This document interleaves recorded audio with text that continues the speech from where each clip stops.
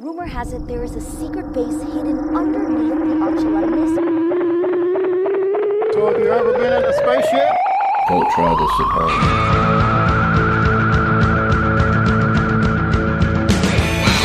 What is that silver object? 21st century slots bay. Secrets of Area 51 revealed. I'm from Sirius A, not Sirius B.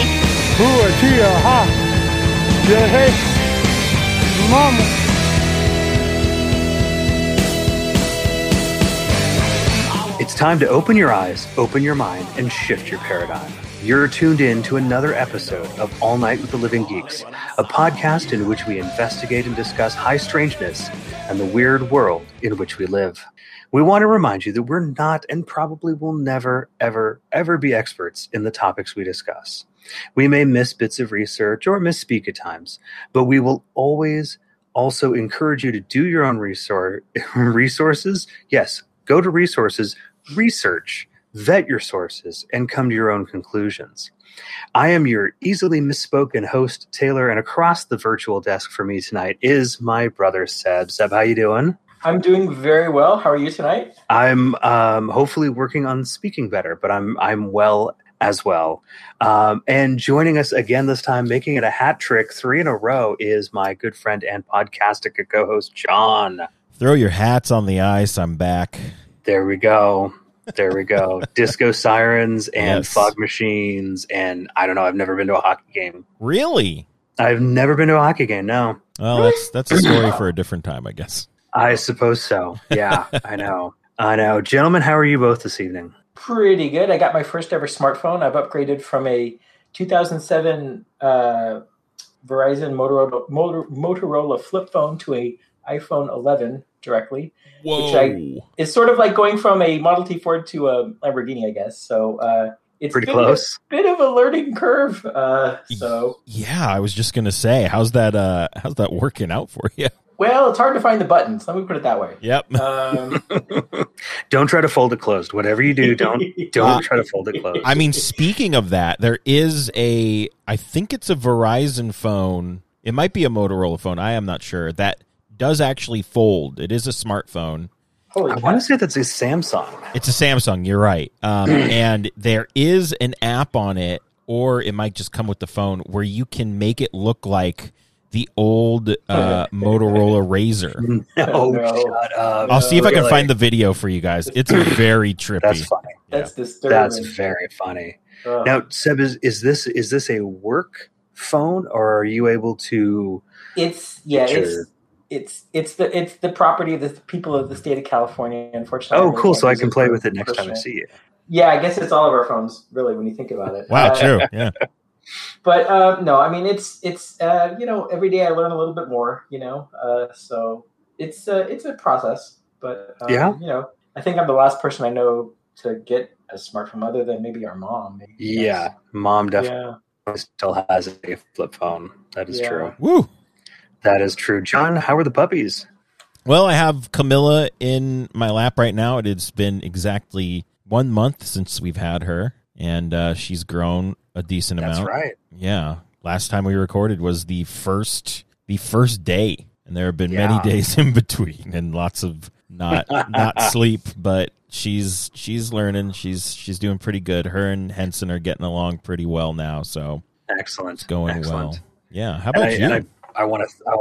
I'm doing all right. Things have been busy with work. I found out this past month that our other tech writer in San Jose is retiring at the end of the month. So I will be flying solo for a little while, handling multiple business groups worth of data sheets. But there is a rec open to replace her, and so I know it won't be forever, and I can handle that. But Nice. I also did. I've got my first dose of the vaccine. Hooray! Hooray, indeed! And John, you're Monday. Monday, right? Yeah. Monday, yeah. Pretty excited. I just got my text telling me wear a mask. I mean, duh, but I get it. So yeah, I'll have the first one on Monday, and then the next one probably around the time we would record next at the end That's of right. April. and then I'll be good come mid-May. Yeah, I will. I get my second dose, I think, middle of April. Nice. And there you go. And Seb, you've got both of yours already, don't you? I got my second shot like 2 or 3 weeks ago. Wow, that's great. Yeah, but the second one just knocked me out. Oh my god. That's what I've heard. Whoa. I've heard the second one is. I'm excited. No, I don't know. No, you should be. Like, Yeah. it was a really good feeling. Like walking out of that Walgreens that I went to, being like, "Yeah, dude, Yeah, I got part one. it was yes, Yep. it was awesome. It was awesome." But yeah, things are going well, and maybe we need to take a look at what is new in our weirdness. Either you guys have anything weird that's happened this past month? I had some. Go ahead. Sorry, I cannot think of anything. I had something weird happen. I wouldn't call it paranormal, but there is a during the course of the pandemic, I find myself falling into different television viewing habits.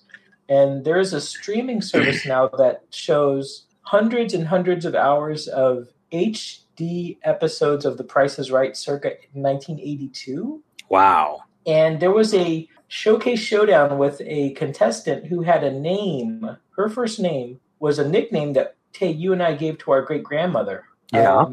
And it was Ala, A-L-A. And I had never heard that name used to refer to any other human beings other than our great-grandmother. And I saw this and I freaked out and I called our mom like on the phone right then and there. And I was just like, this is so weird because it's like, I don't even think it is a name, you know? I don't even know, like, it's just a weird thing. I don't know. It was kind of a trip. But nothing really paranormal, I guess. Although, you know, seeing people get super excited about like Pacers and Gremlins in HD is pretty sweet. Oh my god, it's pretty nice. Great. That's awesome. Yeah. How about you guys? I mean, so John, you were saying not much? I can't think of anything, Taylor. I usually come to you with the weirdness, and I can't think of anything in particular that was super weird. I think we might have had a Podcastico one again, but we tend to. Yeah, I noticed that we did a Patrick Troughton story, and 2 days ago yesterday, I'm sorry, would have been his 101st birthday. Yeah. I'm trying to like rack my brain to see if I can think of anything. I mean, I know Lauren just started a rewatch of The Blacklist with our friend Anna. Right. And they finished season 1 around the time I finished season 1 4 years ago. That's a little weird, but nothing as crazy as the pizza thing last month. The pizza thing, definitely. Nothing that crazy. Well, for me, literally the day after we last recorded the Saucer Life podcast, which is a great podcast, highly recommend him. Real cool dude. He's also into Doctor Who, but on his Instagram posted a picture of a really old VW bus by the Golden Gate Bridge. And this VW bus, it had to have been probably a 1958 model. I guess I know them well enough to kind of like look at an old picture and go, well, it's got these parts and these parts. It's probably this particular year. Mm-hmm.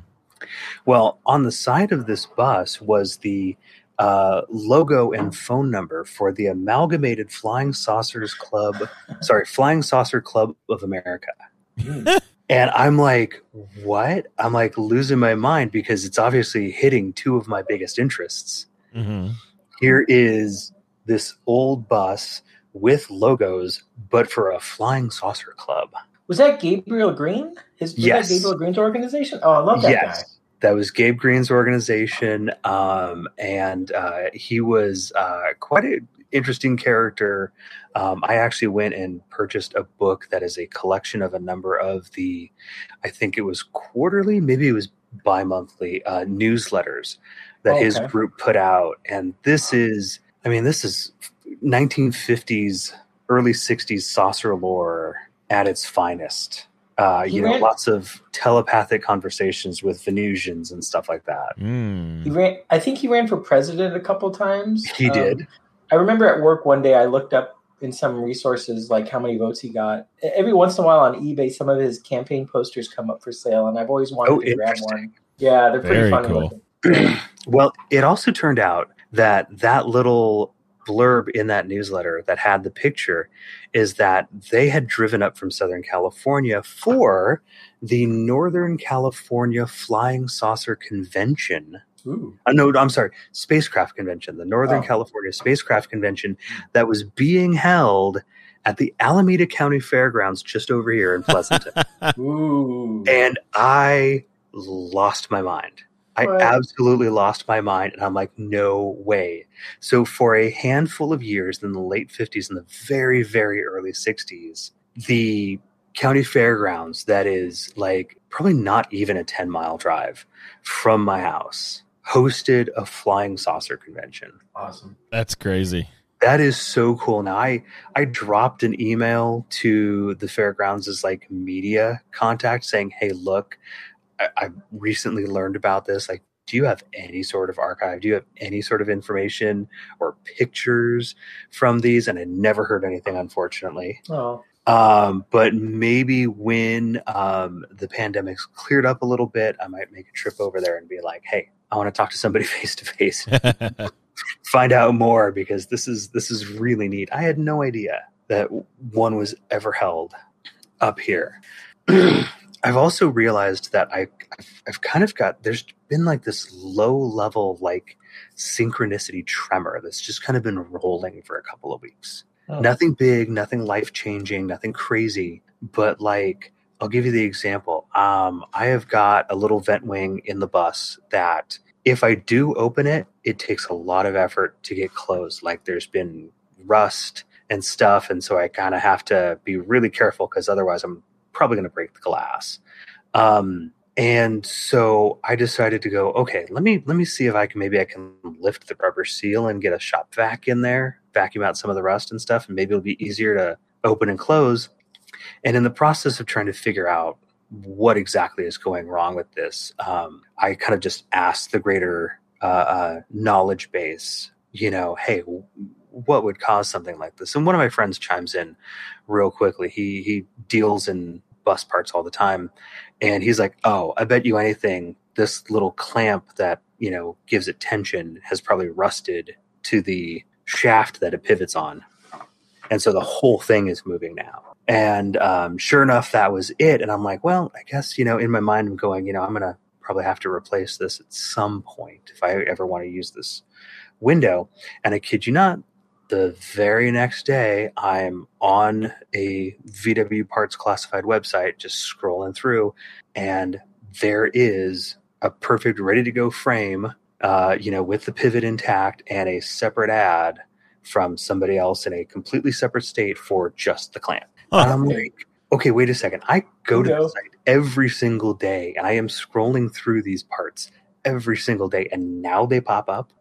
Like crazy. And I'm there are some ads that get renewed frequently, so I'm used to seeing them. So I feel like I would have seen these before, But here are these. Very cool. Yeah, that was weird. And yesterday, as I was working on notes for tonight's show and listening to podcasts, not only was yesterday Patrick Troughton's birthday, as we were talking about it, it was also John Keel's birthday. Oh, John Keel of Mothman Prophecies fame. He would have been 91, 10 years younger than Patrick Troughton. Oh, wow. Well, I'm adding stuff to the show notes, and I was like, oh, yeah, you know what? Ron Moorhead, because we're talking about the Sierra Sounds tonight. Ron Moorhead was in one of the Missing 411 movies. So if you haven't heard of Missing 411, there's a guy named David Paulides, and he has made a habit of studying these very mysterious, seemingly random disappearances in the wilderness and in state parks or national parks. Mm-hmm. And so he interviews Ron Moorhead at one point, and we'll talk about it later. I'm not going to give it away now, but there is a very John Keel connection to something he hears out there in the wilderness. And then I'm pulling together sound clips, and Seb made a suggestion, and I go and I listen to it, and I'm pulling it up on YouTube, so I don't go right to the exact second. I hit it a couple seconds before and I let it play, and damned if it's not talking about the same kind of thing. And both of those connect back to Hellier as well, because John Keel factors greatly into Hellier. And I'm just like, okay, universe, you're clearly telling me something. Right. It's knocking on the door. It is totally knocking on the door. Yep. Whether it is a window area, whether it is a door closing, I have no idea. But we will get into that in just a second here. All right. Nearly 50 years ago, at a hunting cabin deep in the Sierra Nevada mountains, Ron Moorhead and Al Berry recorded some of the most unusual and compelling vocalizations. Mere years after the Patterson-Gimlin film shocked the Bigfoot community, the Sierra Sounds, as they're known, brought a whole new dimension to the legend of Sasquatch, the possibility of language.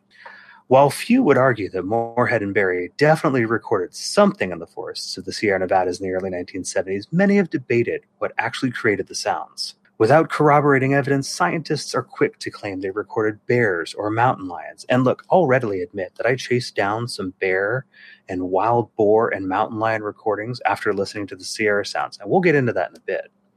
Cryptozoologists and even some linguists point to these recordings as evidence that multiple Bigfoots were communicating with each other, as well as Moorhead and Berry, outside a hunting cabin 8 miles from civilization.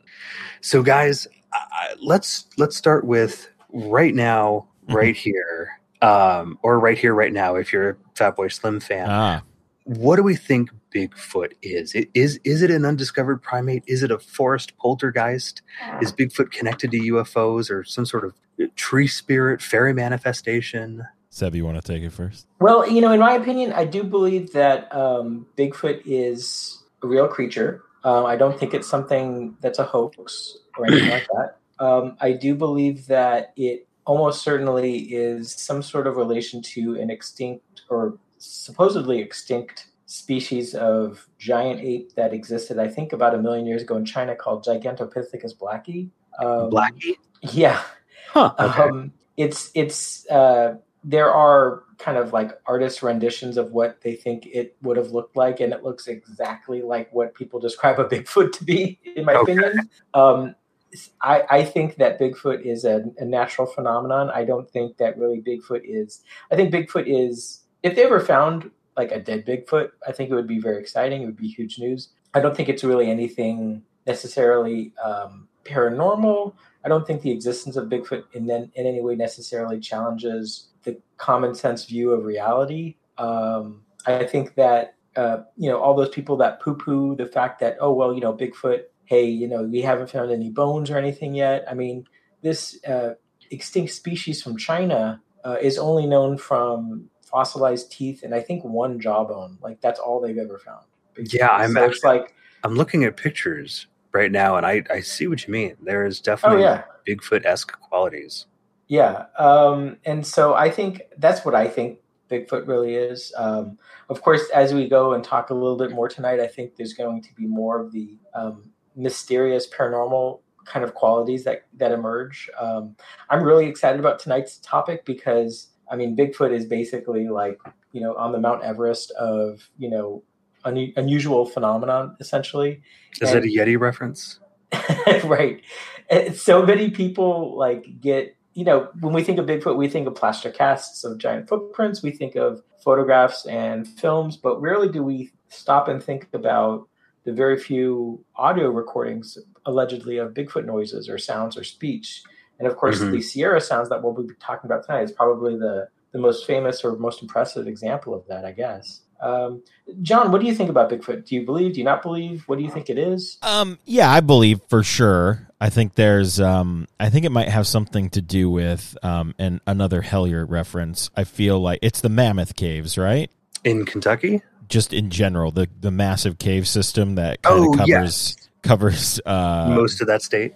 And I think it comes out, doesn't it? It comes out, isn't it all over the United States?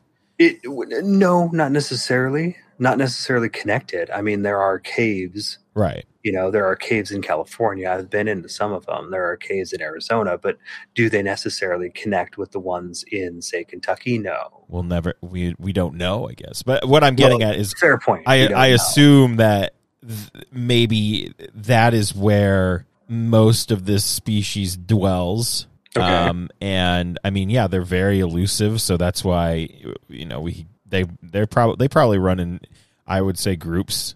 We don't know that for sure, but I think. But then there's the other part where I feel like maybe it's kind of like a Skinwalker thing where they might be like shapeshifters, or it could almost be like maybe they are just kind of vibrating in from another dimension for a couple of minutes, and it just happens to be somebody sees something and then it's gone immediately, something like that. Yeah. I'm not sure, but I do believe that Bigfoot is a legit thing. What that is, I do not know. Are they connected to UFOs? I don't think so. I think it's different than that. All right.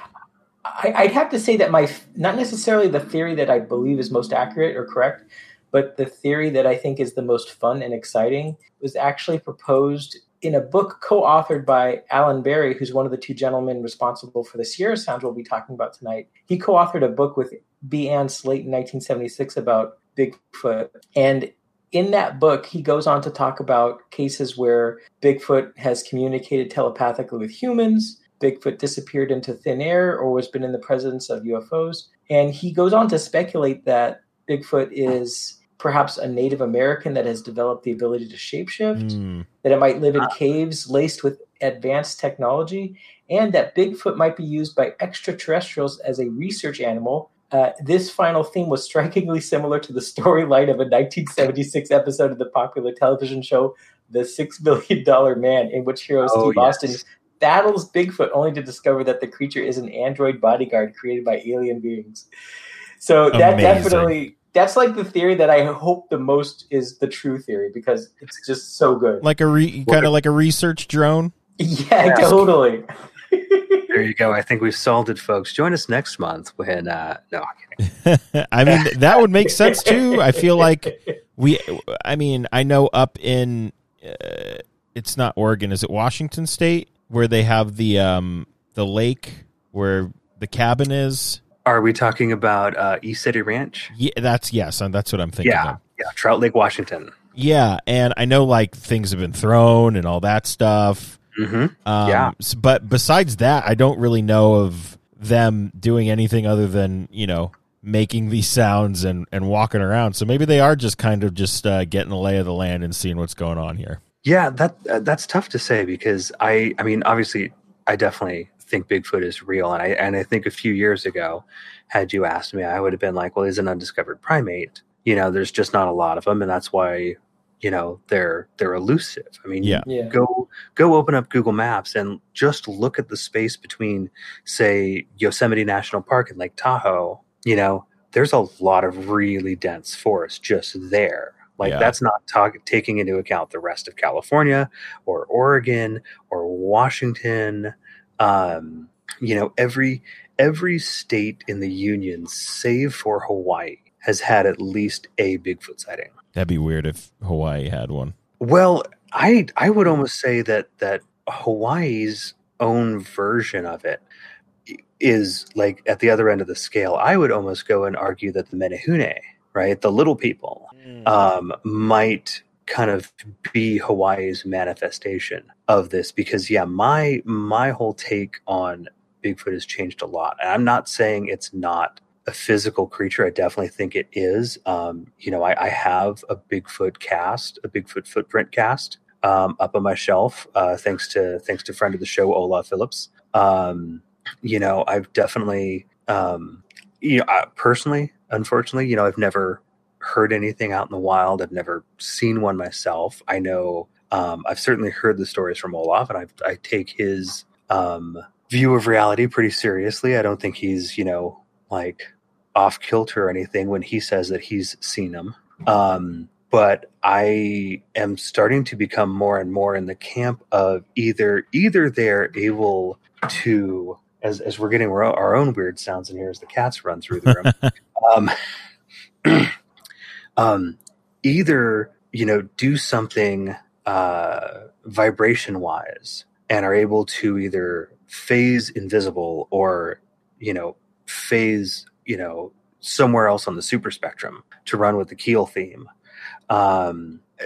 I feel like I've been watching Expedition Bigfoot, like their latest season just wrapped, and there's a lot of discussion about how Bigfoot can cloak himself, or itself, I should say. There's plenty of female Bigfoots. And now I get it. It's a TV show. Every TV show is going to have an angle they're trying to sell. Especially if they're on a network, there's going to be producers and editors involved that all kind of have their own, like, well, we need to present it this way. We need to make this seem more exciting. Right. Every commercial break is going to be like, oh my God, what's this commercial?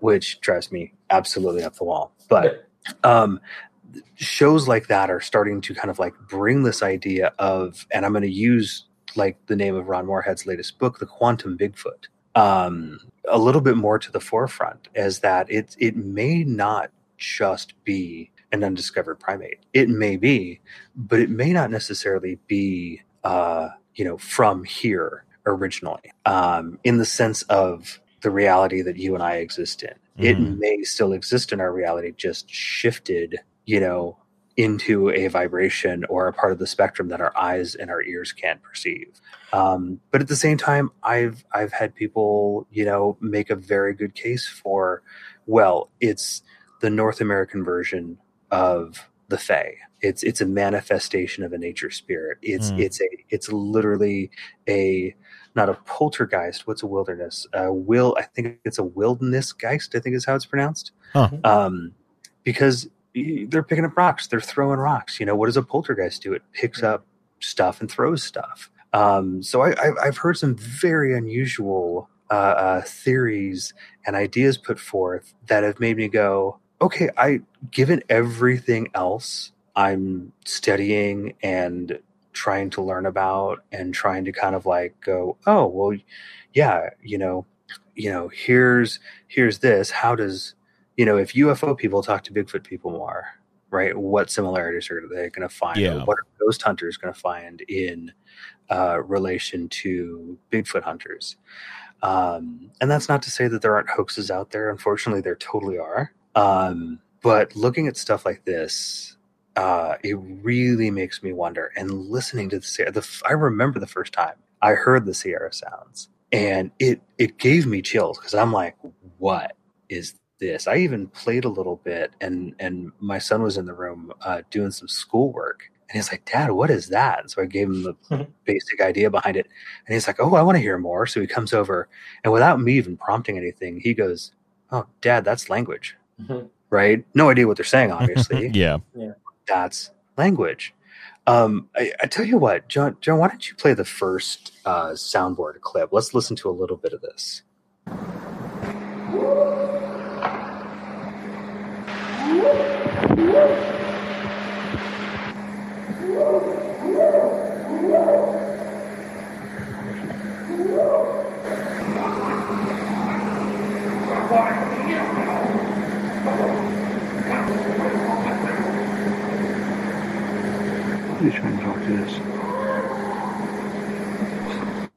Now that at first, we've got these whoops that almost sound very, very primate. Yeah. Right. And obviously, folks, if you've never heard the Sierra sounds, you're going to hear a little bit of Moorhead and Barry talking, because they're literally out there with a reel-to-reel tape recorder and a microphone.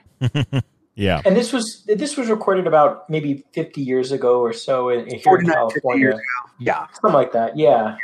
So they were up at a hunting cabin about 8 miles. They had to hike 8 miles in. And the site is not known to the general public.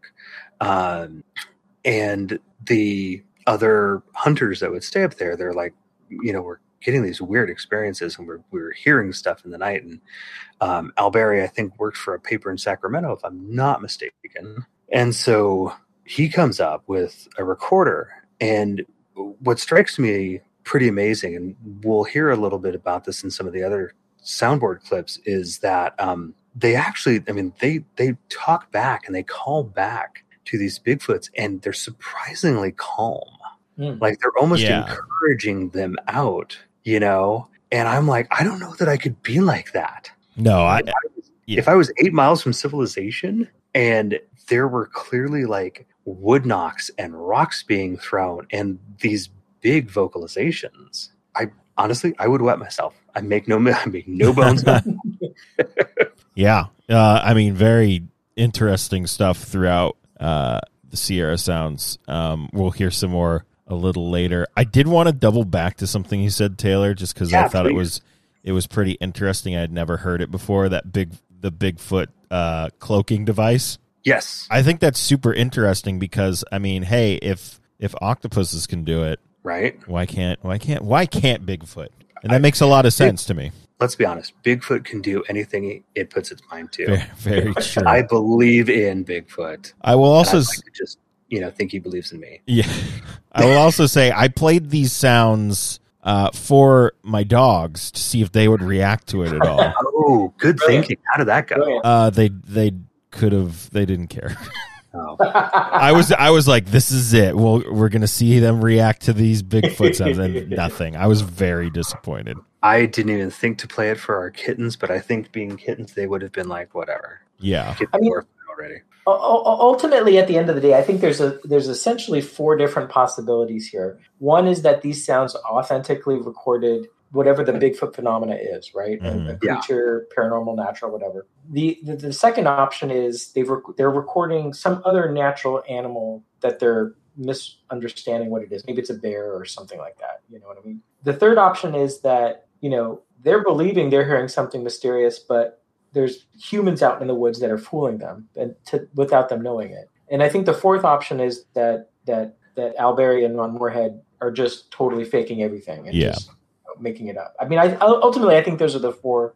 It boils down to one of those 4 possibilities, in my opinion. At least I don't know. All right, so I'll tell you what I've done in preparing for this show. Yeah. I after listening to the Sierra Sounds, I chased down. I'm like, okay, what's a black bear sound like? Mm-hmm. Okay, and there are bits of what I listen to that sound close, but going back and then listening to the vocalizations in the Sierra Sounds, it's like there's more layers rather than just a grunt or a growl. There's more variation in what you're hearing in the Sierra Sounds. Like I was like, okay, what if some of these more snarly kind of screeches, maybe that's a mountain lion. Mm-hmm. So I go and I listen to a mountain lion, and it's like, well, it doesn't sound close enough for me to be like, yeah, it's probably a mountain lion in there. And I'm like, okay, what else is going to be up there? What else is going to be in that part of the Sierras? And I'm like, wild boar, maybe. I'm like, okay, what does a wild boar sound like? And again, it's like it sounds similar, but the Sierra Sounds to my ears, and again, like I say in the beginning of the show, we're no experts, but to my ears, the Sierra Sounds are more complex. They're richer and more dynamic than a pissed off boar in the wilderness. I definitely found the sounds, and we're going to hear more clips as we go through the episode tonight. I found the sounds incredibly compelling, but almost equally compelling. I was fascinated with how Moorhead and Berry, over the past 50 years, I think Berry's passed away now. He has, have packaged these recordings in various different television shows, CDs, podcasts over the decades to kind of keep it in the public eye, so to speak. And I thought that was really fascinating. I mean, I think in the sense of Moorhead just at this point, because Berry's passed on, right. Do you think that they're doing it to keep attention on the phenomena and the research, or like just to make a buck? Yeah, that's the thing. I mean, I don't know. I mean, I think the answer to that question kind of depends on if you think it's legit or not legit. But I mean, I think what is interesting for me, I mean, these sounds were included on an old episode of In Search Of from, I guess, the late 70s or early 80s. I always think that's interesting because that kind of, you can prove that those sounds existed on a recording back then, you know? Like if somebody came on a podcast today and said, I have this old tape that was recorded 50 years ago of Bigfoot noises, part of me would be like, well, is that tape really 50 years old, or did you just cook it up like a week ago? You know? Yeah. It's like, this is something that actually, you know, you can go on YouTube, find this episode of In Search Of, and be like, okay, these sounds existed back then, back before maybe more advanced computer technology existed, if you wanted to manipulate things, or for instance, that kind of thing, you know? Yeah. Yeah. No, I totally get what you're saying. There's kind of this provenance, historical record of this having existed. Yep. Yeah, exactly. You know, in a pre computer manipulated era. I mean, somebody could probably sit down with Audacity or GarageBand or you know, whatever, Adobe Premiere, and try to replicate something. You know, somebody worked in Hollywood doing Foley work for monsters or dinosaurs or something could probably come up with something like this. But yeah, when you've got reel to, like, not even cassette tape, like this is legit reel to reel. This is not a small, you know, bit of kit to carry around to capture these recordings. You know what? Let's listen to the second soundboard clip.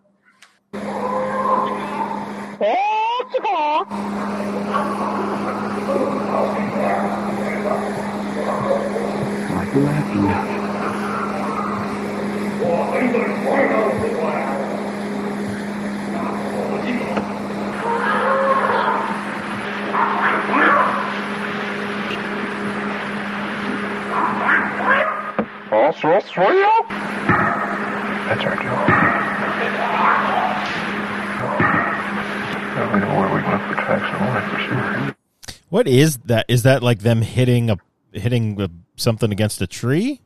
Yeah, these are like, if you ever watched like Finding Bigfoot, and you know, Bobo and Cliff and all of them, and they're doing calls and they're doing tree knocks. You know, they'll grab a big branch or a big stick and they will smack it against the trunk of a tree. And they do that because of this? Yeah, I think this might be the very first evidence that these creatures will do tree knocks. Now, obviously, in this last clip, you could hear, I'm not sure if it's Moorhead or it's Barry, basically kind of parroting back what he hears these creatures saying, and they kind of respond to it. Yeah. You know, it's you know, I mean, he might have just been saying like, you know, honey, grab the milk. And then, you know, somebody off in the distance goes, honey, grab the milk, you know, and then the Bigfoot's going, what the flip? Where's that coming from? Yeah. You know, we don't know, but this is one of those first clips where you kind of hear this like, and you're like, okay, the mind wants to form that into words, into syntax. And it's almost natural to kind of go into this state of pareidolia where you're trying to figure out like, okay, what is it saying? But the mind at least, for what it's worth, goes, okay, that sounds like language. That sounds like not a mountain lion screech, not a bear growl, you know, not a pissed off wild boar, and not even a monkey necessarily. Like that doesn't seem quite as ape-like. It sounds more human-esque. I'm just going to say human-esque just to you know. So yeah, this is that first kind of spot in listening to these where I'm like, okay, this isn't just, you know, one pre-known thing. This is something different.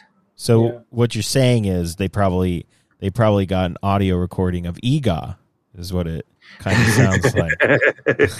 from the old MST3K film, right? Yes. It, like I'm listening to it and I go, oh, that kind of sounds like whatever they pieced together. Of course, now I'm gonna, you know, put the spotlight on you and be like, okay, what year did Ega come out? Oh, I have no idea. I'm gonna say it was probably. I'll guess and I'll say 71. 71. Okay, actually 1962. Oh wow. Oh wow. I just looked it up real quick. I figured, okay, let's figure this out. It actually came out in 1962. So it could have existed at the time. 1 star. That no goblins. Oh my goodness. Anyway, it's trying to wrap my right and okay, Woodnox. Yeah. What if we accept this is legitimately a creature grabbing a stick, smacking it against a tree trunk? You know, I don't think a bear could pull that off. I don't think a mountain lion could pull that off. I don't think a wild boar could pull that off.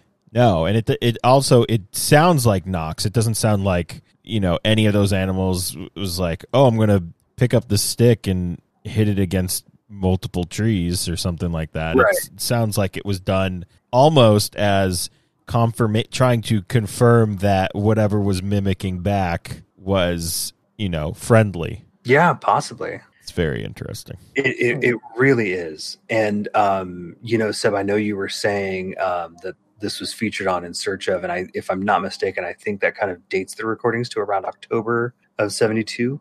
Yeah, well, I mean, in that particular episode, they do specifically say that I think the Sierra Sounds were recorded on various occasions, but I guess the main episode when it was recorded, at least according to Leonard Nimoy's narration in that episode, he says October 21st, 1972 is the date it was recorded. So, Okay.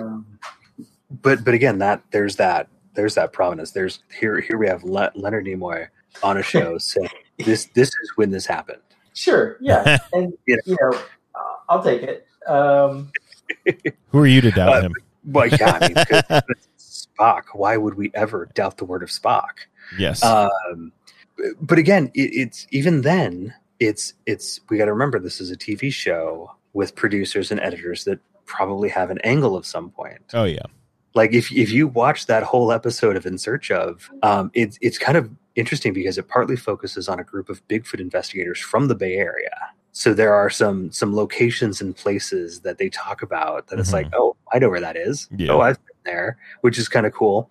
But at the same time, you can hear in the narration, there is a little bit of an angle. There is that, you know, they're trying to find it, but they probably won't. And I was like, hey, come on. You know, don't piss on their parade. Yeah.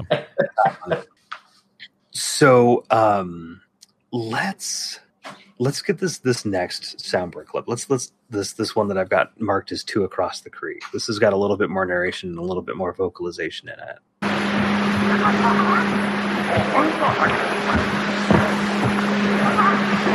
There's two of them across the creek at the big rocks.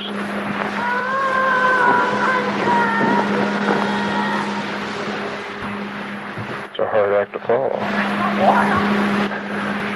It sounds like he talks to us and they talk to each other. Yeah.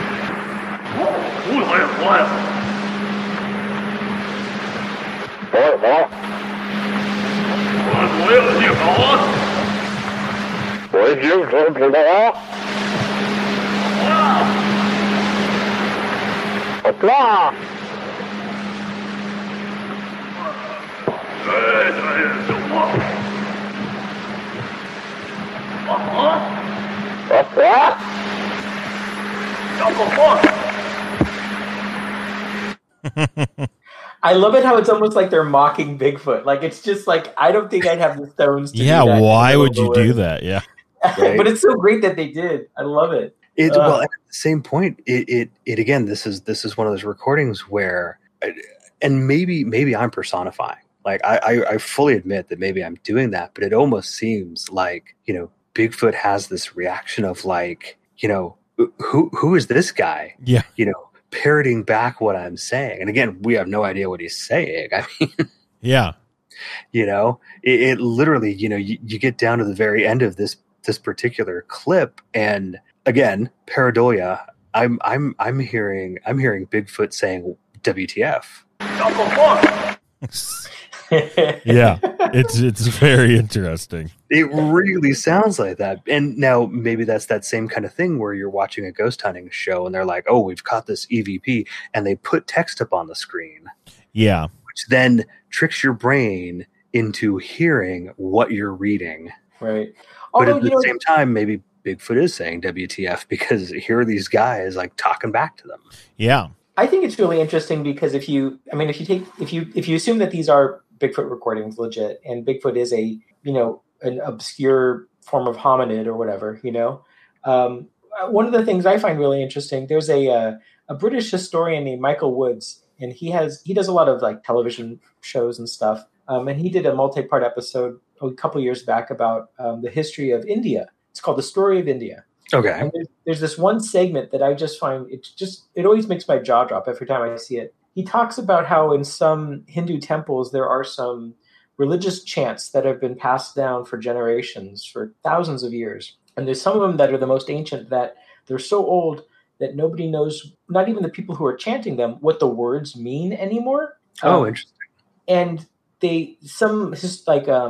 students of language, like linguists, have studied these chants, and they feel that these are some of the earliest forms of human speech that still we know about. And I mean, because the thing is, it doesn't follow the structure of human language. It more mimics bird songs. The implication being that when humans were before humans had, were able to write words, before, writing was invented or anything like that, when we were first starting to, as a species, communicate vocally, we kind of modeled it after what we were hearing from birds, basically, And I kind of hear that kind of. It's not that I think that these sound like birds, but it has this weird it's trying to be language, or I mean, I'm sure it might be its own language, but to me, it sounds like it's trying to be human language, from my point of view, from my perspective, from my prejudice or whatever. Well, no, I get what you're saying. I feel like we also speaking of the bird noises, we kind of hear that in some of it. At least that's what I kind of took away from it at some point. And you know what? And I didn't. Because we only have so many spaces on the soundboard, there actually is some Sierra sounds in there that do involve whistling. Yes. Oh, really? Yes. Okay. Yeah. So it's interesting you bring that up, and I obviously now I regret not having that clip, but we only had so much space. So yeah, that's interesting that we would take from birds, and then possibly Bigfoot from observing us would try to take from us. Huh. Interesting. Yeah, that is interesting. But then that makes me wonder, and maybe it really doesn't matter. But if Bigfoot is the type of creature who is able to phase into our reality from elsewhere on the super spectrum, would that lend more credence, less credence? Would it make no difference as to why they're trying to taking Seb's point, mimic our language, or is it their own language, and maybe they just speak at a different frequency? Like, one thing I wanted to do and I just didn't have time to do was throw these sounds into Audacity and slow them down. Yeah, or play them backwards. Yeah, for sure. I would love. Well, backmasking. I would leave the backmasking to John because he's a big fan of backmasking. Oh man, I didn't even think about that. Yeah, I mean, I mean, Taylor, I don't know if maybe it's premature, but there's one clip especially that, excuse me, I found the scariest sound of all. I was just thinking of playing this one because so far, here have been these. Again, I wasn't there. I would probably been much more tense than these guys sound, and maybe it was a tense situation. But make no mistake, if I had been in a dark forest at 2 a.m. or whatever, and heard our 5th soundboard clip, I probably would have cried and screamed and ran out of the forest. I won't lie.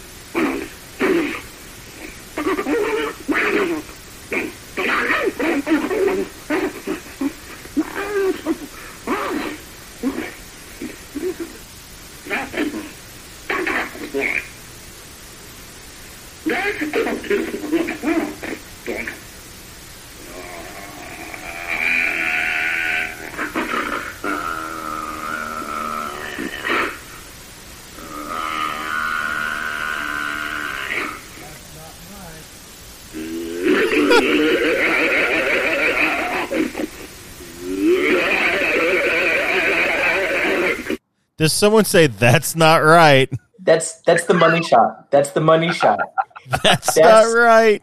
That's straight out of The Exorcist, guys. I'm serious. Or they the just very last part. They may have just stumbled upon old Charlie Manson out in the woods.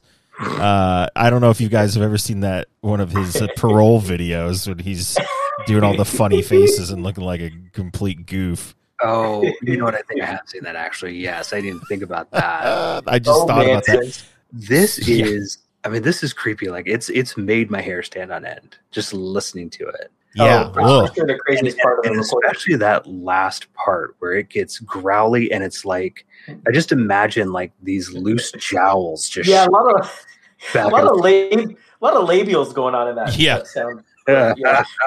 For sure. There we go. Lots of labials. Thanks, Seb. But yeah, that is terrifying, and I can't quite tell if it is just one creature or multiple creatures because we get this kind of higher pitched, almost hyena-esque sound, and then we've got this deep, like alpha male. Yeah. Growly, gravelly kind of voice. And there are times where I'm like, oh, this is one creature making all these sounds. And then I'm like, no, this has got to be at least two. And I'm just not sure. Well, there's two across the creek. So they at least think there are two. There could be a third. I would not be surprised. Well, and I'm not sure if this Snarls clip comes from that same stretch of Oh, right. or not. This may have been recorded at a different time. But this is a great example of just the dynamics of the vocal range of literally its voice box. Yeah. Because it's like, seriously, folks, pause listening right now. Go and listen to bear sounds and mountain lion sounds and boar sounds and whatever else you can think that would be native to the Sierra Nevadas. I don't think you're going to find anything that sounds like that. No, absolutely not. And it's insane. I mean, honestly. Now, speaking of hairy creatures, do you think it's okay if we could start talking about another hairy creature by the name of Jonathan Frakes? Wow. Nailed it. That might be the segue of the month. Nailed it. Because I got to tell you guys, I can't lie to you. I can't lie to our listeners out there, our dear listeners. When we first started talking about tonight's episode topic, I thought this is great. I love Bigfoot. I love the fact that we're going to have a lot of audio for the tonight's episode. Sierra sounds sound exciting. And then I found out about the CD. Then I found out that in 1996, Moorhead released the Sierra sounds embedded within a larger narration to give it context on a CD, narrated by Star Trek's own Jonathan Frakes, Commander Riker from Star Trek The Next Generation. Now, Seb, hold on, remind me, if I'm not mistaken, if listeners wanted to, and they wanted to have their own physical copy, I believe they can still go to Ron Moorhead's website, and we will have to it in the show notes. Amazing. And they can buy CD or get it as a digital download. Right.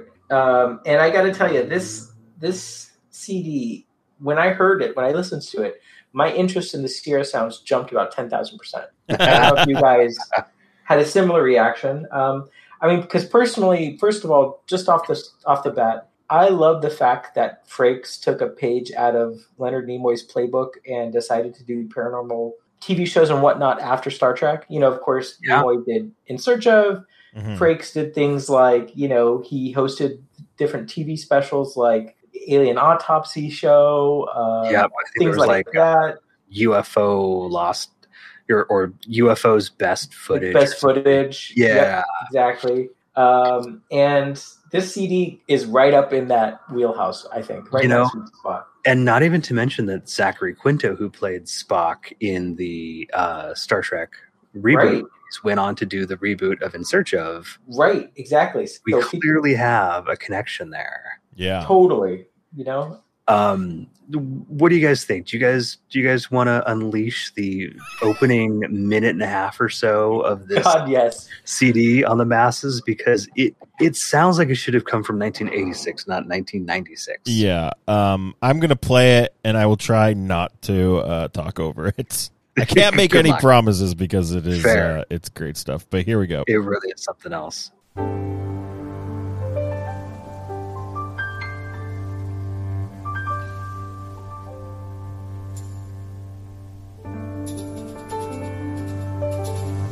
The following story is true. The unusual vocalizations you are about to hear were tape recorded by a news reporter in the high Sierras of California. The sounds are human-like, but very powerful compared to the human voices with which they interact. This is because they are dynamic and almost operatic in projection and delivery. Scientists say these remarkable vocalizations indeed are those of a very large, human-like primate order. Enjoy them with us as we share a rare and unique listening experience.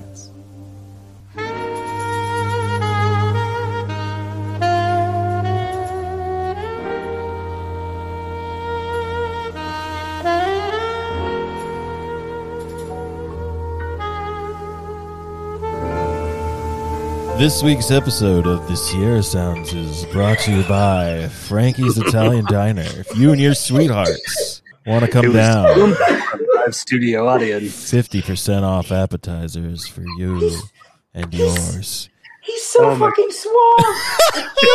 It's so romantic. I mean, I have this image of like Bigfoot playing a sax or something. Yes, with the moonlight, dude. and it's You just guys, like, have you hold on? Have you guys seen Sax Squatch on Facebook? No. There is a dude who will dress up in a Bigfoot costume, go out in the woods, and like play popular songs on saxophone. He actually did something with Hall & Oates recently. No. I am not. That is I'm not brilliant. shitting you. This is something else, man. Sax Squatch is real. That's some Kenny G shit. I love it. I love That's that. amazing. I want to live inside the CD. It's just, it's Love spooky, it. It's funny. It's romantic. It's everything I want. Welcome to the part of the show where we've gone off the rails. Yep. Oh God. But it really like this is no joke. This is like, red wine and cheap white candles. Oh, it's so and good.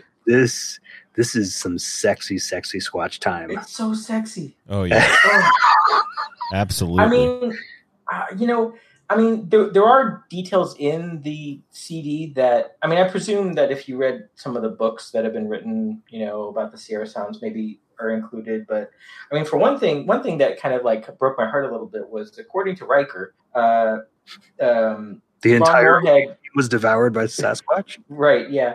Moorhead and Barry got turned on to the Sierra Sounds by a real famous Bigfoot researcher in the Northwest called Peter Byrne. And that my heart kind of broke when I heard that a little bit, because like Byrne actually has had some like problems in terms of like, being convicted in federal court for like fraud charges and stuff like that. So it kind of was like, ooh, it's like, I'm not sure if that's a guy that's like 100% you can trust what he says, because he's like, for fraud. So it's like, I don't know. Seb, I read the article that you put in the show notes, and I think we need to make it clear to the audience that the fraud charges were not in any way related to Bigfoot. Okay, They were like bank fraud. I'll grant you that, but it's still, don't let that dissuade you, your listener, from going out and searching for the CD, because it's just amazing. It really, it's something else. But oh my gosh, John, do you want to play that one more time, and then you can do your little opening monologue over it? Because if you want to, I am very okay with that. I got it in at the end. I got it in at the end there. So. Oh my God, yeah, it's. I just don't know. I mean, what? I mean, the production meetings on this must have been amazing. Oh God, for sure. I would want to interview Ron Moorhead just about that. And I have listened to a lot of podcasts and a lot of interviews with Moorhead, and he really sounds like a nice guy, very spiritual guy. Really, truly believes in what the Sierra Sounds have done for him in his life in terms of, kind of researching the Bigfoot phenomena. But I honestly, I would, and he seems like he, answers people's emails. So I don't get me tempted. I mean, like, I might just be like, hey, we talked about this. And, one of the things that came up was this CD, and it sounds amazing. And it's a choice for sure. What was the thought behind, let's do romantic piano, saxophone, and the dulcet tones of Jonathan Frakes? We're mostly curious about that now. I want to know how much it cost to hire Frakes to do it, because it's like, that's a great question. I mean, I'm getting all this stimulus money from the government. It's like, I know he's not on like that Cameo website, but it's like, if I wanted, I take it you've looked. Yes. Yeah, but if I wanted Riker to like narrate something with a sexy sax, it's like, how much am I putting down for that? You know what I mean? God, maybe we should just get him to do the intro to our show. Oh my goodness. Oh my gosh. How amazing would that be? Oh, I loved the weird little detail where Riker was talking about how the campsite where all of this was recorded, there's like these weird, creepy, like pictograms carved on trees that are like over 100 years old and stuff. And they almost give the impression that like old ancient shepherds out in the woods were hearing these sounds and were carving the Bigfoot pictures. And then I was thinking, it's like, maybe it's the Bigfoot like writing on the trees themselves or something, like, I don't know. That was I really loved like it. That really, I don't know. It really, like, sometimes this CD reminds me of, there's an audiobook version of Scary Stories to Tell in the Dark. This book I read at like the public library. Yeah. I was like a cool kid in the 80s, and it's like, it's got all these like spooky details and stuff like that. I don't know. It could just be teenage Bigfoot graffiti too. I mean, or it could be Bigfoot warning other Bigfoots, hey, there's peoples here. Maybe. There's like there's bits of the Sierra Sound recordings where you can hear the hunters that are in this camp calling out to the creature and calling him Biggie, like Bigfoot, like a nickname. Yeah. But the first couple of times I heard it, it sounded like they were saying either Peggy or Piggy. And I would get like really confused. It's like, what is the Bigfoot named Peggy? It's like, what's going on here? And it finally dawned on me. It's like, oh, Biggie. Okay, I gotcha. Well, I mean, they named the Bigfoot in the Patterson Gimlin film Patty. So, yep. Patty's got back, by the way. Oh, yeah, she does. She is one curvy, vivacious Bigfoot, and we'll talk Patterson Gimlin another time, I'm sure. Yes. So because of one of the clips that Seb wanted me to put on here tonight, I kind of fell into a Keelian rabbit hole yesterday, and this is perfect because this ties the whole kind of super spectrum thing with Keel, with Mothman Prophecies, with Hellier, with Missing 411, with the Sierra Sounds. One, if you've seen Hellier, you're going to know what I'm talking about. If you're familiar with John Keel, and I think he talks about this in the Mothman Prophecies. I don't think it's Flying Saucer to the Center of Your Mind, although this evening I started doubting myself on that. But there is this point that Keel brings up in all the cases that he's studied, where sometimes the phenomena will disguise itself as either like the sound of a baby crying, right? And in stuff like Hellier, you hear stories about, oh yeah, there's these stories about, people hearing a baby crying up in this cave, right? And it's supposed to draw people to that cave. Who knows what happens in that cave, of course. The other thing, strangely enough, Keel says, is the slamming of a car door. Random, I know. I can't say why, but that's what he reports. We see that manifested in Hellier as a couple times they hear the sound of somebody like arming a car alarm, which is kind of the modern day equivalent of like closing and locking your door. Yeah. We also get in that, stories of people talking about the babies crying up in caves. So you get both of those. In the 2019 documentary Missing 411, The Hunted, which is free if you can deal with the ads on YouTube, David Paulides interviews Ron Moorhead up at the site of the camp. And the camp actually was later destroyed by a forest fire. Thanks, California. Thanks, climate change. But one of the things that he mentions is that, one time when they were up at this camp and they were experiencing weirdness, he hears the sound of a car door slamming. Now, remember, you have to hike 8 miles to get to this camp. The odds of a car door, or both being anywhere in the vicinity is incredibly slim. So there's that weirdness.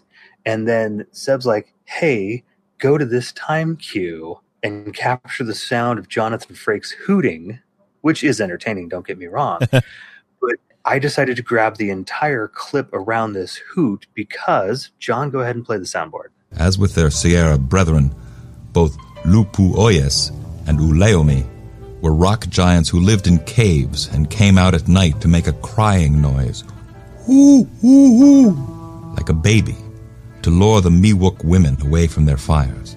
Oh! Giants living in caves, making the sound of crying babies to lure people away. Did you send that to the Hellier people? You know what? No, I didn't. I didn't think to do that, but I will probably email that. Can I just say this is the greatest synchronicity of my life, because I love how you, Taylor, are finding within this clues to the phenomenon. And I'm looking at it from a different perspective, which is like, Frakes is this great actor, and he does like the world's worst baby impression I've ever heard. It's like, what kind of babies has he been in contact with? It's like, what's going on? Starfleet babies. Yeah, apparently so. Jim Henson's Starfleet babies. Ah, yes. Actually, John, let's hear that again. Let's hear that hoot one more time.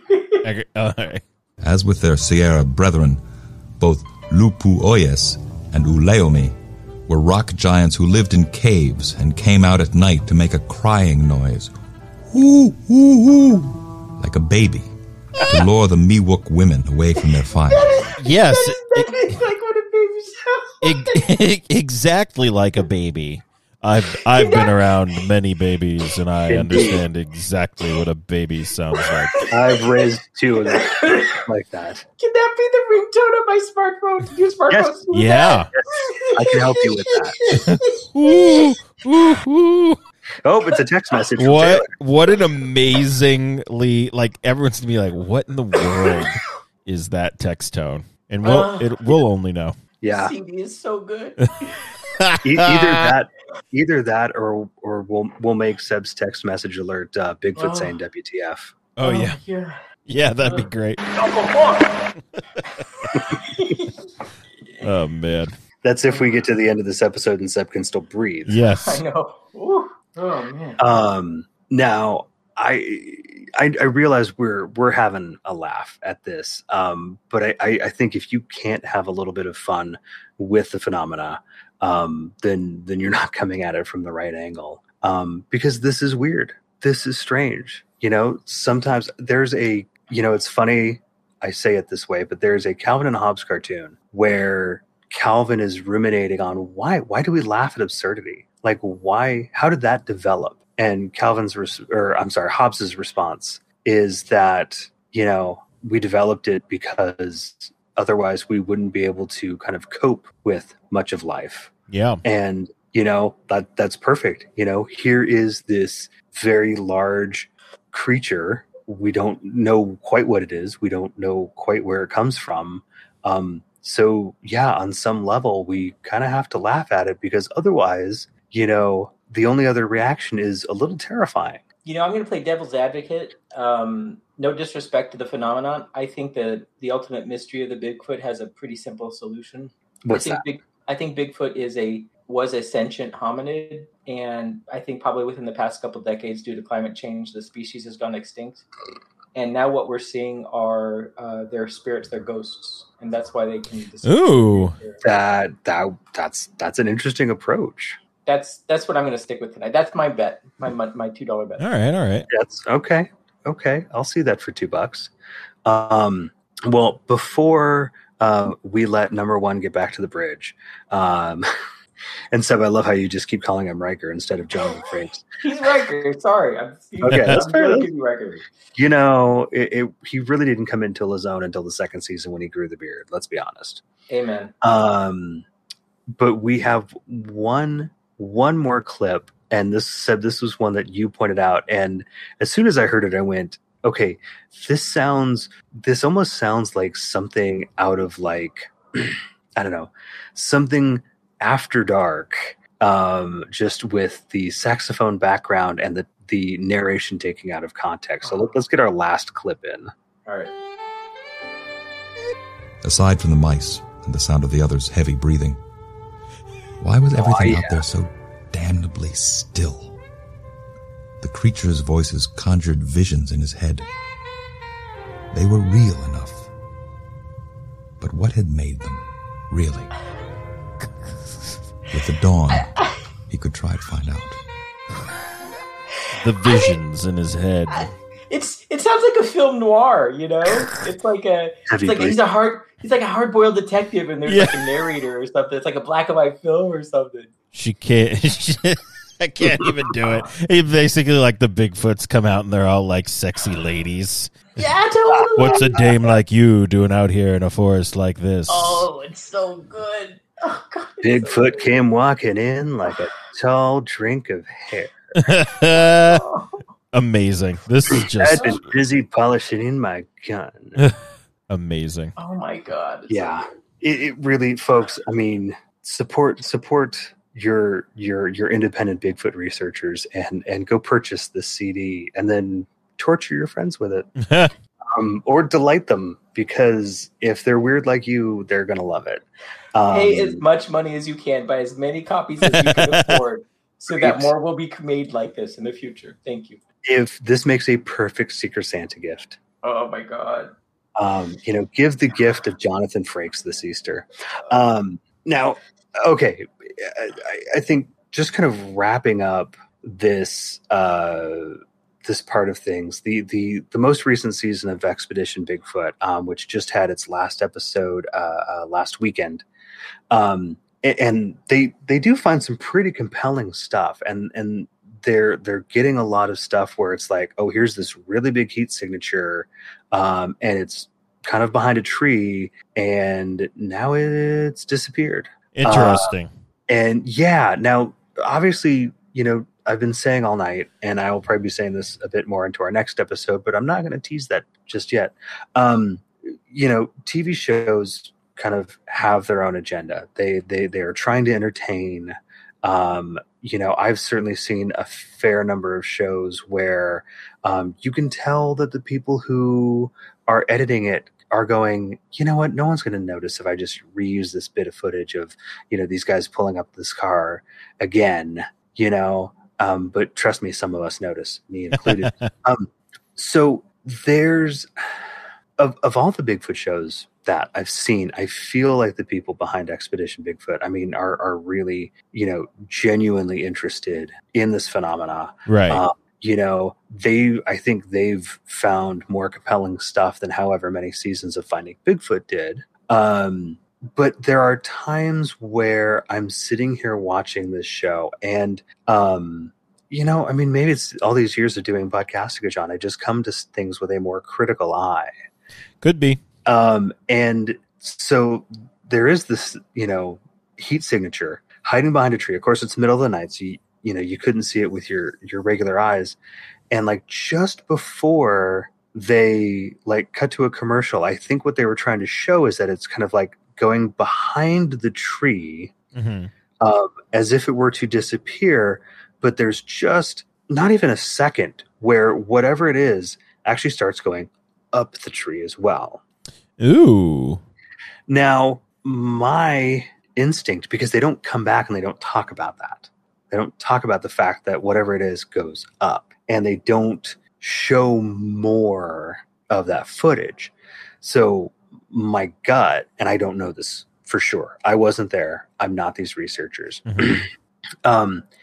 is that it may well have been a small bear that was like, there's people around, I'm freaking out, I'm going to climb a tree, right? And so you've got the heat signature, it's a bear, and it knows there's a person coming closer because one of the researchers is starting to approach that general area.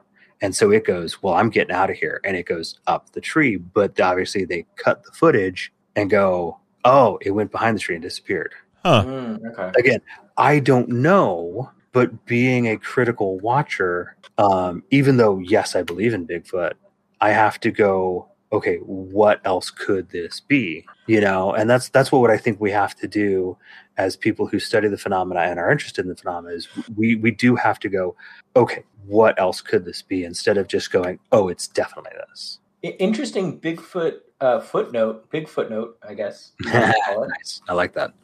For a brief time in the 1980s, one of our favorite places on Earth, the Santa Cruz Beach Boardwalk, had a Bigfoot-themed mascot called the Abominable Sunman. What? Which was basically a guy in a Bigfoot costume with a Hawaiian T-shirt and sunglasses. Oh my heavens! How do I not remember this? Oh, I don't know either, but there's like YouTube commercials, old commercials for the boardwalk where he's like in it and stuff, and it blows my mind. That sounds familiar. I will have to look that up. Not only that, but in the Santa Cruz Mountains themselves, in the town of Felton, there is the Bigfoot Discovery Museum. That's right. Exactly. I've been there once, and when the pandemic is in a let me rephrase that. When we are in a better position with respect to the pandemic, I want to take my kids there just to explore.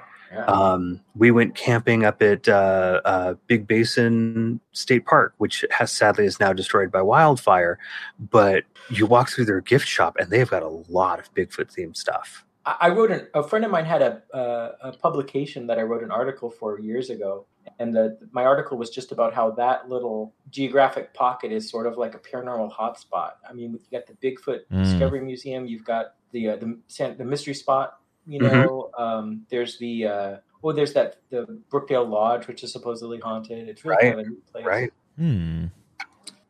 Well, all I was trying to point out is that, you know, a lot of us are exposed to it. A lot of us get interested in these topics through watching stuff on TV. Yeah. And I think it just behooves us to, you know, if you watch it for entertainment and you're like, look, I'm just watching it to be entertained. I'm not really looking at this stuff to see. I'm not expecting to see proof. Okay, fine. That's fine. Watch it, love it. You know, it's junk food TV if that's what you want. But there are lots of people who watch these shows and go, everything I'm seeing is real. Yeah. And that's dangerous too. Well, you know, I mean, it's interesting that you call it junk food TV because for me, for my money, I think that the shows that Arthur C. Clarke hosted on the paranormal are like light years ahead of the competition in terms of interest, believability. I mean, you think about In Search Of, you got a host who's a kind of a B-list actor, you know, and then here you have Arthur C. Clarke, the guy who basically invented the communication satellite, like the father of most of modern society, essentially, like hosting a very similar show. And it's like, oh my gosh. Yeah. No, and that's a very good point. You know, you've got to look at your sources and you've got to kind of come at them. You know, if you're going to look at them as, you know, I am hoping to find proof on this, you've just got to come at it from understanding that, you know, anybody on commercial television is going to have an angle they're trying to sell and they're trying to push. Honestly, if you know, I love those shows, those types of shows. But honestly, if there was any of those shows that, like, you know, the Oak Island Mystery, for instance, I mean, if they actually had an episode where they like actually found a chest full of gold, like I'm convinced that, you know, 6 to 12 months before that show would ever air, it would be on CNN, it would be on, you know, BBC, the news of it being discovered. You know? Oh yeah, absolutely. There's no way they'd be able to keep that a secret. Yeah, you know, it's like, I'm sure if any of these shows ever actually found proof of whatever they're searching for, it would be big enough to be in the news cycle. Yeah, and they'd get big ratings when that episode aired. Right. But I'll be honest, I mean, just the history of habitation that they are finding on Oak Island that people have never known about before is very fascinating. But this is not an Oak Island episode. No. So I'm not going to dive down. I'm not going to dive down that money pit right now, as much though I could. But all told, you know, the Sierra Sounds, where do we stand on them, John? I am inclined to believe that these are legit. I think maybe the Snarls one sounds of different quality. Mm-hmm. It almost sounds like they're like 50 feet away instead of, there's no echo to it, I feel. Like, yeah, there's not as much tape hiss either. Yeah, not as much tape hiss. There's a lot of echo in the other ones. So I think I am of the mindset that it is legit, whatever they caught on tape that night. Fair. What do you say, Seb? I'd have to say that the only thing I can conclusively believe is that it's either a human pretending to be a Bigfoot or Bigfoot. Like, the only thing I can say is that is not a bear. That is not a X, Y, or Z. Yeah. It would be interesting if we found out the people that told them about this secluded area that no one, it was a hunter's cabin, right? Oh, yeah, that's a good point. Yeah, I've always been curious about, like, the hunters that are, some of them you can hear in some of these recordings, who apparently have been interacting with these creatures supposedly for some time before Moorhead and Barry show up. I've always been really curious about why they're so anonymous. Why it's all confidential, why the location of the campsite's top secret. That's always been a little interesting. Well, I would imagine that the location to the site is secret because you don't want 100 everybody going there, yeah. I guess, maybe. That might be my inclination. And it may be privately owned land for all I know. It might be privately owned, yeah. Or maybe they were hunting out of season, so it was like poaching kind of situation. I don't know, yeah. No idea. Yeah. No idea, honestly. Now, and full disclosure to anyone listening, as much as I wanted to be able to sit down and read at least one of Ron Moorhead's books, this month has been kind of crazy, and I've not been able to read any of his books. So I admit I come to the table possibly lacking a bit more of that backstory that his books may provide. So I will put that out there. But that said, Seb, yes. Why don't you take us deep down into the archives? What have you got for us this month? Well, folks, we're going to be journeying north of the border into friendly Canada to British Columbia and the Province newspaper of March 8th, 1907. And here we have an article, Wild Man's Story from Up Coast. Superstitious natives declare that hairy person they have seen digs clams. Oh, who doesn't dig clams? Oh, wow.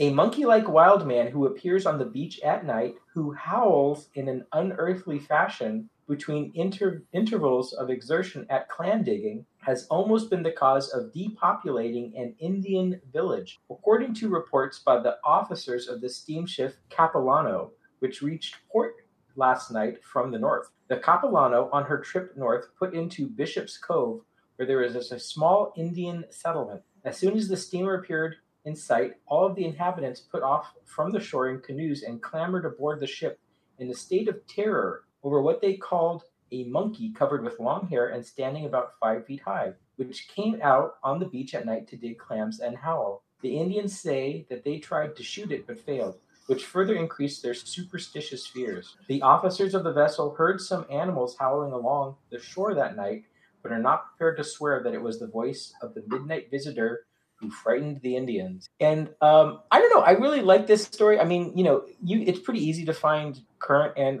older newspaper articles about sightings of what could be a Bigfoot. Mm-hmm. But this was one of the few that I could find where it really emphasizes not only the sounds the Bigfoot makes, but how just scary they can be, which definitely kind of ties into how I felt listening to some of the Sierra sounds that we looked at tonight. Wow. That's Wow. That definitely makes me say so it depopularizing a town? Is it because they were afraid? Yeah, I mean, gotcha. if this article, I think that's the idea, that this creature, whatever it was so creepy, and especially the noises it made, that all of the inhabitants of this village, they saw the ship and they're like, "We're out of here. Let's get on that boat and get away from here as much as we can." That's amazing.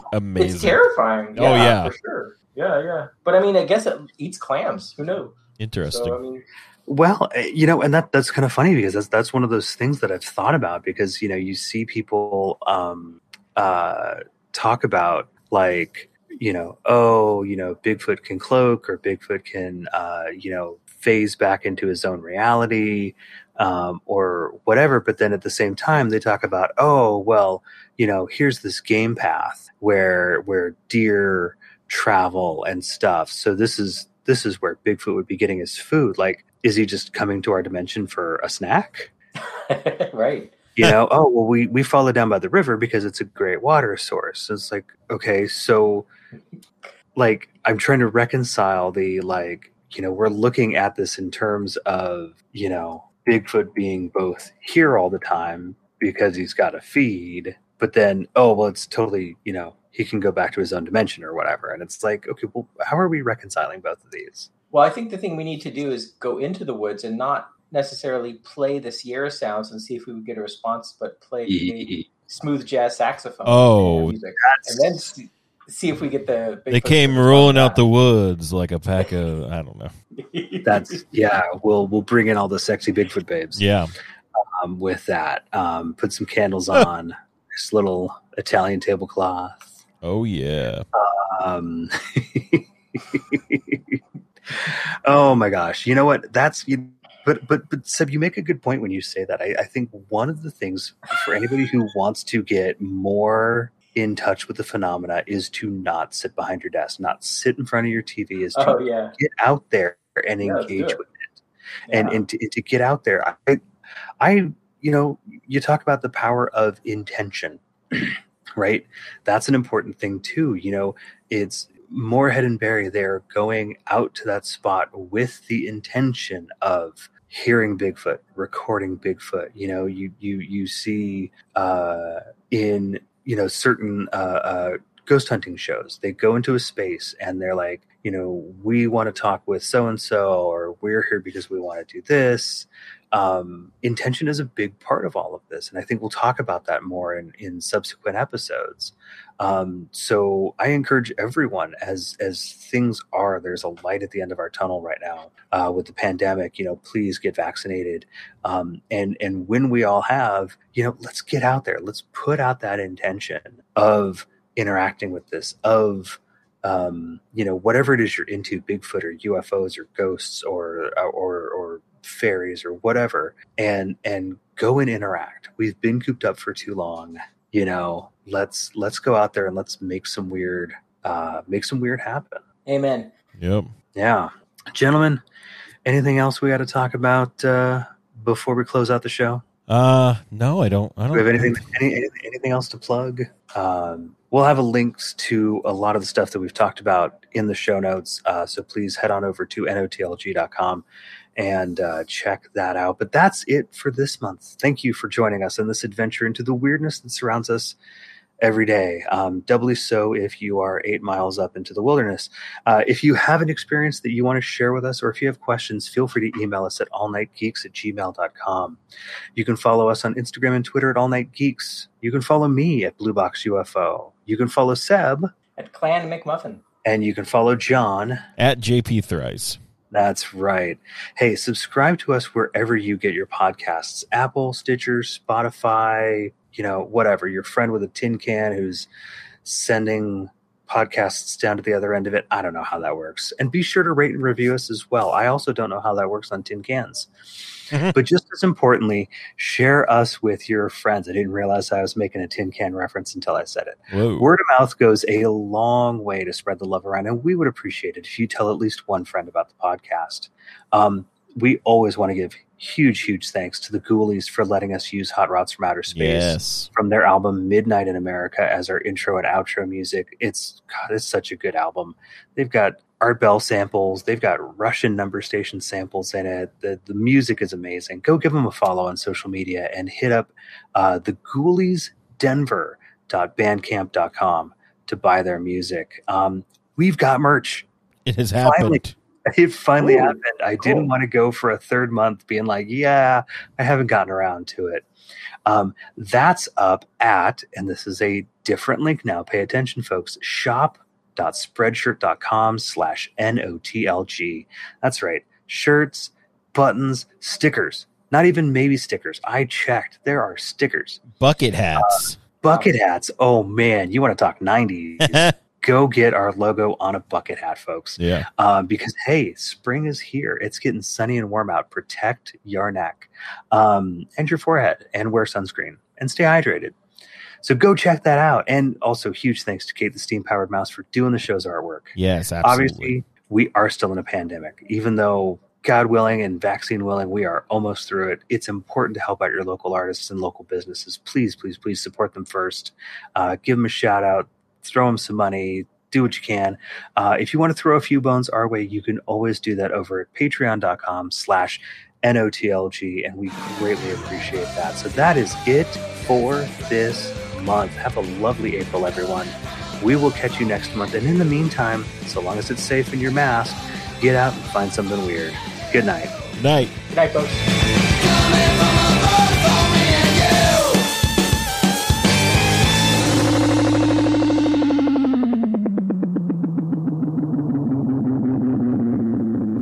Yay. And remember, you can find all of our merchandise over at shop.spreadshirt.com/NOTLG. This has The been following all. story Oh, is yeah, true. interrupted me. The Uncle Funk.